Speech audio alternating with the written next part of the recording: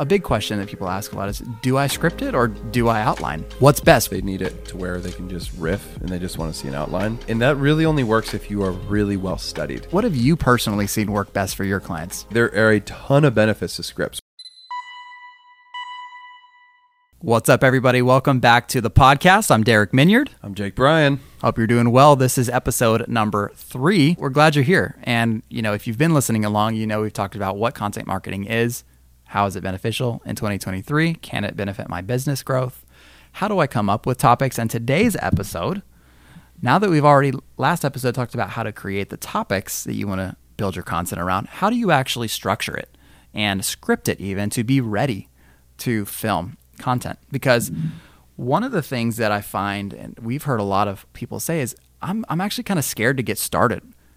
We often encourage just go out there, make the content. But people are oftentimes, there's a barrier and hesitancy to just make the content if there's not a script to follow or an outline, right? Mm-hmm. And a big question that people ask a lot is, do I script it or do I outline? What's best? What have you personally seen work best for your clients? Yeah, I've seen multiple. There's some people just, they need it to where they can just riff and they just want to see an outline. And that really only works if you are really well studied. Yeah. I think for a lot of people starting out, they need a script to be able to start with something if they're not used to communication. Yep. There's different apps out there. There's an app called Captions that you can get, and it will literally feed you a script. It will AI generate you a script, and you can read stuff, and that's cool. But a lot of people that I know, they love to just riff, and they want an outline. The only thing is that you need to really understand your message. You need to understand psychology. You need to understand the way that your audience thinks. You basically need to be communicating for at least a couple years before you're worthy, basically, of being able to just riff on content and go off an outline. Otherwise, but I will say there are a ton of benefits to scripts. One of the best things I know about scripts is scripts will actually give you the most amount of room for creating open loops, for actual retention of your clients or your viewers, whatever that is. It really gives you a big advantage because you have all this information, all this strategy. Like some of the best ads in the world are strategical. Like most of the movies out there are super strategical. They're very scripted. But what's interesting is some of the funniest moments that are on YouTube, like where people meme it, those are actually made up on the spot. Unscripted. It's pure improv. Yep. So there can be a good mix of the two. 100%. There are advantages of one over the other. If you're going to riff, make sure you have some good experience and you're actually comfortable because people do know if you're used to it or not. But scripting can also make you sound like a robot. So scripting takes practice and so does riffing. Yeah. I'm not saying you should do 100% one or the other, but you definitely need to get used to working with both and then figuring out which one is going to be the most useful and long-term, the most utility for you. Absolutely. And sometimes having a script provides the best opportunities to go off the script and come up with things that work really well. And it also just wrangles you back in when you need to. But the question really is, do I use a script or not? Well, sometimes if you are just getting started, we would encourage you to do a script and literally just hit the record button, read one sentence at a time. And there are tools that in the editing process, you can remove all of the dead space. It will stitch it together. It'll clean up, make it seamless, make it fast paced for short form, various things like that, or even for long form. So the biggest thing is just getting started. Don't worry about that. There's all kinds of tools to help you script. But before we go into some of the frameworks on the scripting or even the outlining side, we want to highlight the importance of storytelling, right? Like everybody, we want to make sure that what we're saying gets people emotionally invested because we're emotional feelings. One of the things I hear you when you do a lot of content audits, Jake, on our prospects and clients is you say, actually, I'm watching this and I'm realizing it doesn't make me feel anything. Mm-hmm. Talk about the importance of kind of the emotional pull and story inside of content real quick. So with any type of content, there is only one principle, which you just said, is the content has to make you feel something. A lot of textbooks, the reason a lot of people in school, they don't remember any of the textbooks that they read. They don't remember any history, like specific things they read. They remember the way it makes them feel. If you remember the way that Abraham Lincoln lived his life, if you look up to him, there's certain things about his life that makes you feel a certain way. This sense of like almost bravado of like doing difficult things. So when your content's going out, if all you're doing is just simply feeding information to the masses, there's nothing really special about you. But I believe that the money in the world belongs to the storytellers. Yeah. The ones who can tell the story the best. What I mean by that is this. You could simply say, it is really good not to eat Tide Pods. Wow. Or And then next thing you know, you have 5 views. Good job. But you're never going to get them again, right? Or you could go around the side of, this is how I'd start the video. 2,000 people ate Tide Pods in the past 6 months. Here's how many people died. For some reason, Tide decided to start this new thing. It looks beautiful. It looks luscious. It looks delicious. I want to eat it. For some reason, I am attracted to this detergent. But why, you ask? Why am I so attracted to detergent? I went on a mission, and I had to find out why. So I went to Walmart, and I asked the first Walmart employee, why are teenagers eating detergent? She stared at me awkwardly. You see where I can go from there. That's series. That's a whole series of videos. Series 1, 2, 3, 4. You were laughing. You were also like, what in the crap is this person talking about? Tide Pods. Bro, you just made laundry detergent interesting using storytelling. Yep. And being able to actually think about the message and what the lesson is that you're trying to portray. And you're probably not making content about laundry detergent, but you need to be able to use storytelling in what you're doing to get the point across. Exactly. And you're giving a specific example. It's somebody actually consumed Tide Pods. This is something that would land on the show Strange Addictions. Like, this is a story rather than just saying, I ate a Tide Pod. Or what was the first example you said before without the story component? Tide Pods killed 1,000 people. Tide Pods. No, give an example. So we're going to talk about that. It's using story and then backing it up with an example. And so part of the way we can do that is, talk about what's the story in your own life that you've had this example work. So if it's, here's how I got some results on Google for my clients, don't just say, here's how to do X on Google. Say, here's how I've actually gotten this. And here's an example in my own life of how I've achieved the results for my clients or how my client has achieved the result. So you can start with you as a story example, or you can go to other people. Here's someone else in the market or someone from the past a long time ago who got this result. Here's how Steve Jobs actually built Apple and created the most amazing product and the way to think about products.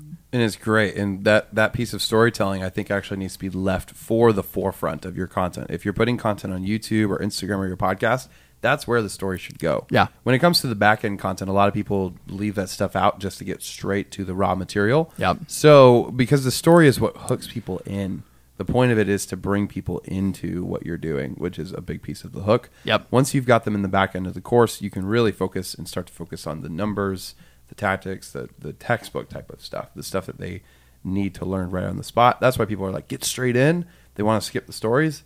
So stories can be extremely, extremely helpful just for retention in the brain. Absolutely. And it appeals to us. We're emotional beings. And so when you appeal to someone in a hook emotionally with a story saying, so-and-so ate Tide Pods, and actually they survived to tell the tale, but here's what happened along the way. That's going to be like, okay, like I'm interested and I want to know how till the end. How do I not eat Tide Pods? Yeah. Yeah. How do I overcome my fatal addiction? Catch it on the next episode. So guys, let's talk real quick about frameworks. So one example we're going to give today is the YouTube long form kind of a demonstration style how-to framework. Okay. So again, you want to use a story for this. Don't just say, here's how to make $1 million on Google Ads. Say, how my client achieved X on Google Ads. Make sure there's a story and then open up with a hook. So the framework looks like this. Hook, provide a framework, provide a story example, and give a call to action, right? It's very simple. We can break down the sub-bullets of each of those things, but a hook, you can start with a pain or a problem, followed up with what would happen if that problem was solved, / your solution to the problem. Like just that can be the hook. And for example, again, if it's the hook can be like this. Are you struggling to create compelling ads on Google that get attention and drive results? Okay, there's the pain. People are struggling with that. Like, I don't know how to get attention on Google Ads.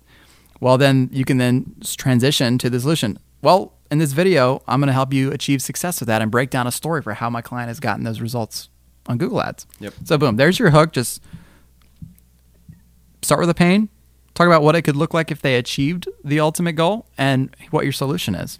And a big piece that you can put with that as well for people that are just getting used to this, one of the most healthy things I see for myself and for the people is find the people who are in your niche and what they're already talking about and watch and consume their videos and feel like this might sound a little bit weird for all the men out there that have all this masculine energy and just purely logic, but sit down and ask yourself, how does this person's content make me feel inside? Did I feel good? Did I feel inspired? Did I feel actually defeated? Did I feel like I should just stop? Should I quit? Should I give up? How does this person's content make me feel? Because that'll start to give you an idea of what you want your content to feel like, and that will naturally come through as a result of your heart posture. But you also start to get the idea of how their videos are framed. How does the video overall flow piece to piece? So that way, as you're creating content, you can actually start getting better and better just through strictly osmosis. Osmosis is like 100%. If I'm close to you for a certain amount of time, I'm going to naturally absorb things from your life just from being around you, even if you never said them. So you need to make sure that you pay attention to your favorite communicators and the people that are closest in your niche. Those are the two most important people that you need to pay attention to, because that will affect you a ton as a creator and how you create, how you flow naturally and what you talk about. Yep. Actually, you were telling me this earlier, Jake, is one of the biggest problems in the way people communicate via content is viewing it too much as a performance and they need to do it less of that and more of a conversation. Right. And even if it's a solo show, it's not like me and you talking right now, Jake, but it's you as the entrepreneur and a camera in front of you, and that's it. Thinking about it mentally of I'm having a conversation with my audience. And that is going to make the pressure go down. It's going to make your blood pressure go down, make you feel a lot more like a relationship is taking place. And it's going to go back to that feel piece of, and a quote that keeps coming up in my mind, Jake, as you're talking about this, is people don't care about what you know until they know how much you care. Mm-hmm. So like you mentioned the heart posture. We want to make sure that the content, we're not just putting a performance on, but we're actually trying to help somebody. And we're thinking about it from that perspective. I'm not trying to make myself look good. I'm actually trying to just deliver a message to help somebody out and hope it helps them along the journey one day. Maybe one day I'll work with that person to actually help them get even better results. And here's how to do that. Yep. Cool. So opening up with the hook, next transitioning to the framework, right? So you want to simplify the rest of the video. Here are the steps you need to take that I took or that so-and-so took, that so-and-so from right now's industry or from the past took. Maybe Steve Jobs took these steps to get the result that I'm going to show you in a minute. Now, what that could look like from a scripting standpoint next is, all right, well, now to create this compelling ad copy, let's walk through, let's break it down into 3 steps. And then boom, you go through, understand who your target audience is. So step 1, next 2, create captivating copy. Step 3, then break down your next step. Step 4, step 3, all that good stuff.